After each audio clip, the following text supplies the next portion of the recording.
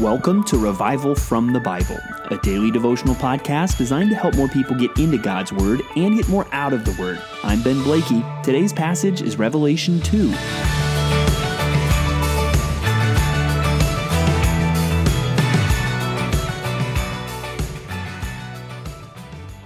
Not all mail is created equal.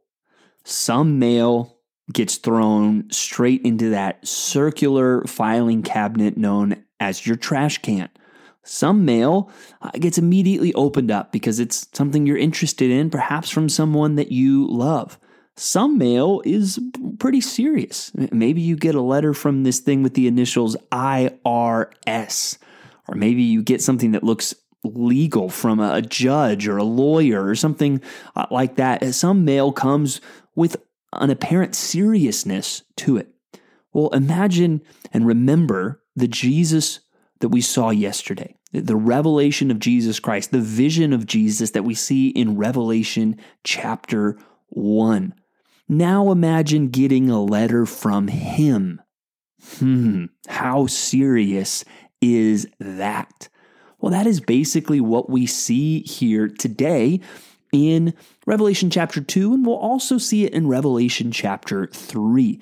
It's clear that John was to write down what he saw and was to send it to 7 churches. And you see 7 churches and that there's 7 stars, which are the angels. Now, the word for angel can mean messenger, and so I think it's likely in this case it's speaking to the messenger or perhaps the pastor of these churches. And these churches were all in Asia Minor, where what we would think of as the modern day country of Turkey. And they were on a postal route, where they would have delivered all of these messages along this postal route. And while all churches seem to get what John gets in these visions, there's something specific said to each church. And so today and tomorrow, we'll be looking at these 7 letters to the 7 churches of Revelation. And I think this is really the section of the book that, going back to that divine outline in chapter 1, that these are the things that are. And I do think these are real letters written to real churches there at the end of the first century. But I do think what we see in these letters to churches will apply to many churches throughout history, because we see some variety of these in these 7 churches, and what these churches are struggling with will continue to be ongoing struggles, I think, for the church throughout the church age. And so what we're going to do today is we're going to look at these letters, 4 in chapter 2, and with each one I have a primary question for you to ask. Now, just as you read these letters, I want you to ask one question for each of these to examine yourself and to examine your own heart. So let's start with the church in Ephesus. Now, Ephesus should be familiar to you. We see Paul spend a significant amount of time there in the book of Acts. We have read the letter to the Ephesians, that's the church at Ephesus, and we've read 1st and 2nd Timothy, which Paul writes to his protege Timothy, who was, it looks like, the pastor now of the church in Ephesus. Of course, it's probably much earlier than this. So we've come across the church of Ephesus several times. Most of these other churches will not be the same way. But the question I want you to ask yourself with the church of Ephesus is this: do you love Jesus? Do you love Jesus? And the letter to the church at Ephesus, to me especially, stands out. It's one that can be particularly haunting, I think, and particularly convicting, because it's unsettling to some extent to see here's a church that is commended for doing the right thing, and it's commended for believing the right thing, but it is rebuked for lacking love. Now, that's kind of concerning, because you might think, if I'm doing the right thing, and if I'm believing the right thing, I got to be doing it right? I mean, how can I be in error if I'm literally doing what God calls me to do and believing what God tells me to believe? And that's where Ephesians reminds us it's not just what you believe. It's not even just what you do. Jesus wants your heart. And you see this in the book, verse 2 in the letter. I know your works, your toil and your patient endurance, and how you cannot bear with those who are evil, but have tested those who call themselves apostles and are not, and found them to be false. I know you are enduring patiently and bearing up for my name's sake, and you have not grown weary.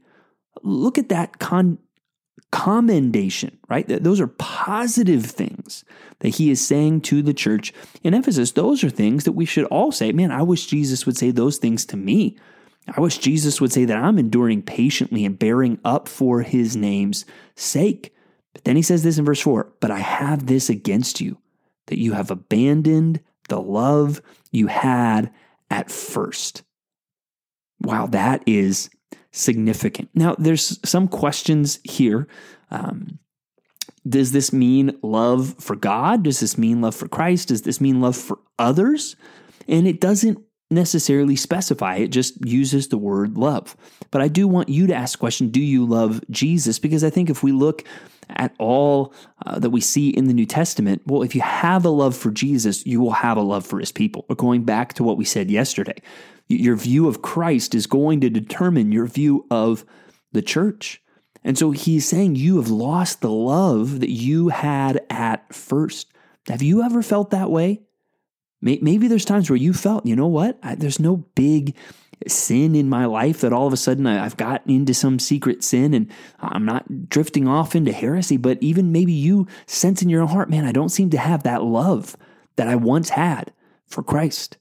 And that can be a frustrating place to be because we think of love sometimes even as a feeling and an emotion. And it's like, how do I get that feeling back? And that's where the solution that he gives us isn't some, ethereal thing about how to get some feeling back. It's really instructive on what we are to do. He says, remember, therefore, from where you have fallen, repent and do the works you did at first. So do you want to get back to that place? There's a 3-step plan given by Jesus to get you back there. Remember, repent, and do what you did at first. And so if you're struggling and say, man, I don't know if I love Jesus, and maybe perhaps like I once did, well, God has given you the answer. Remember, what is it that you did then? And repent and do those things that you did at first. Because that is a serious thing. He goes on to say, if not, I will come to you and remove your lampstand from its place unless you repent. And we see how they were standing against the work of some false teachers.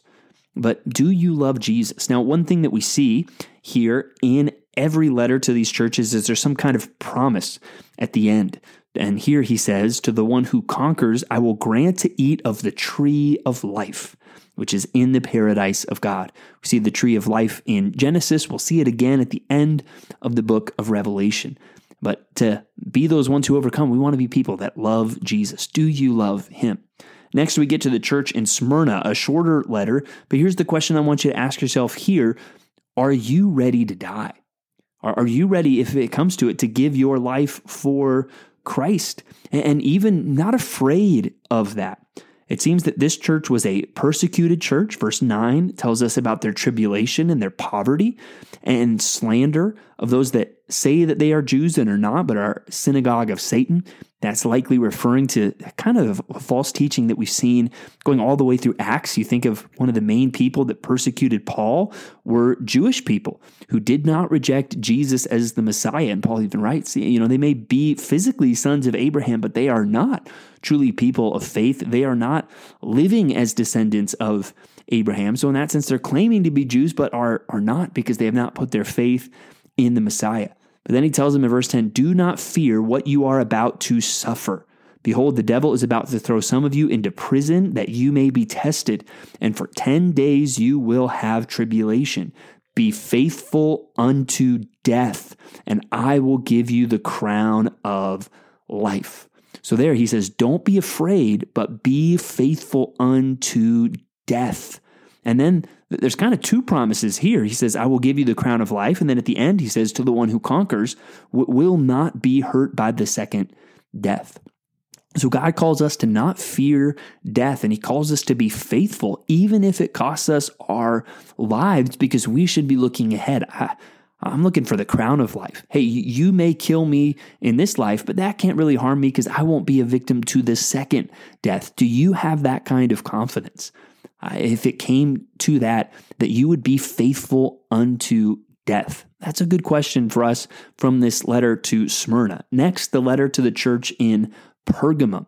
And the question I would ask you here to ask yourself is, are you doctrinally pure?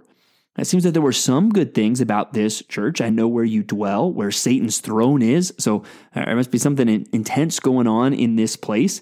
Yet you held fast my name, and you did not deny my faith, even in the days of Antipas, my faithful witness, who was killed among you, where Satan dwells. So here's a specific person who, it looks like from this language, was martyred for his faith, and the church is remaining faithful. So you would think, great, this church is doing great. But then he says, but I have a few things against you. You have some there who hold the teaching of Balaam, who taught Balak to put a stumbling block before the sons of Israel so that they might eat food sacrificed to idols and practice sexual immorality. So also you have some who hold the teachings of the Nicolaitans. Therefore repent. If not, I will come to you soon and war against them with the sword of my mouth. Yikes. Well, what's the problem here? There is false teaching that is creeping into the church, the teaching of Balaam, the teaching of the Nicolaitans. And we don't know exactly what these things. He describes the teaching of Balaam more. The Nicolaitans, he doesn't give us much, but clearly these were teachings that were not true, that were not right. And so are you doctrinally pure? Is that something, hopefully reading 2 Peter, reading Jude, hopefully those books raised your alertness to the reality of false teaching? But are you being cautious I want to stay true to the Bible. I don't want to get caught up in some teaching that's actually leading me away from the Bible or misapplying the Bible. Are you doctrinally pure?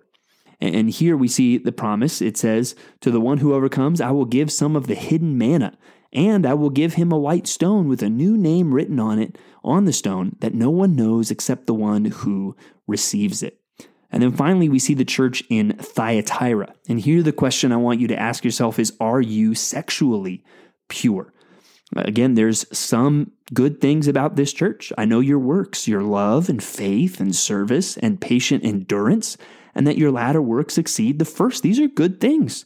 But I have this against you, that you tolerate that woman Jezebel, who calls herself a prophetess and is teaching and seducing my servants to practice sexual immorality and to eat food sacrificed to idols. I gave her time to repent, but she refuses to repent of her sexual immorality. Behold, I will throw her onto a sickbed, and those who commit adultery with her I will throw into great tribulation unless they repent of her works, and I will strike her children dead. And all the church will know that I am he who searches mind and heart, and I will give to each of you according to your works. Jesus, with those eyes like a flame of fire that we saw back in chapter 1, searches mind and heart, and he knows what's going on with you.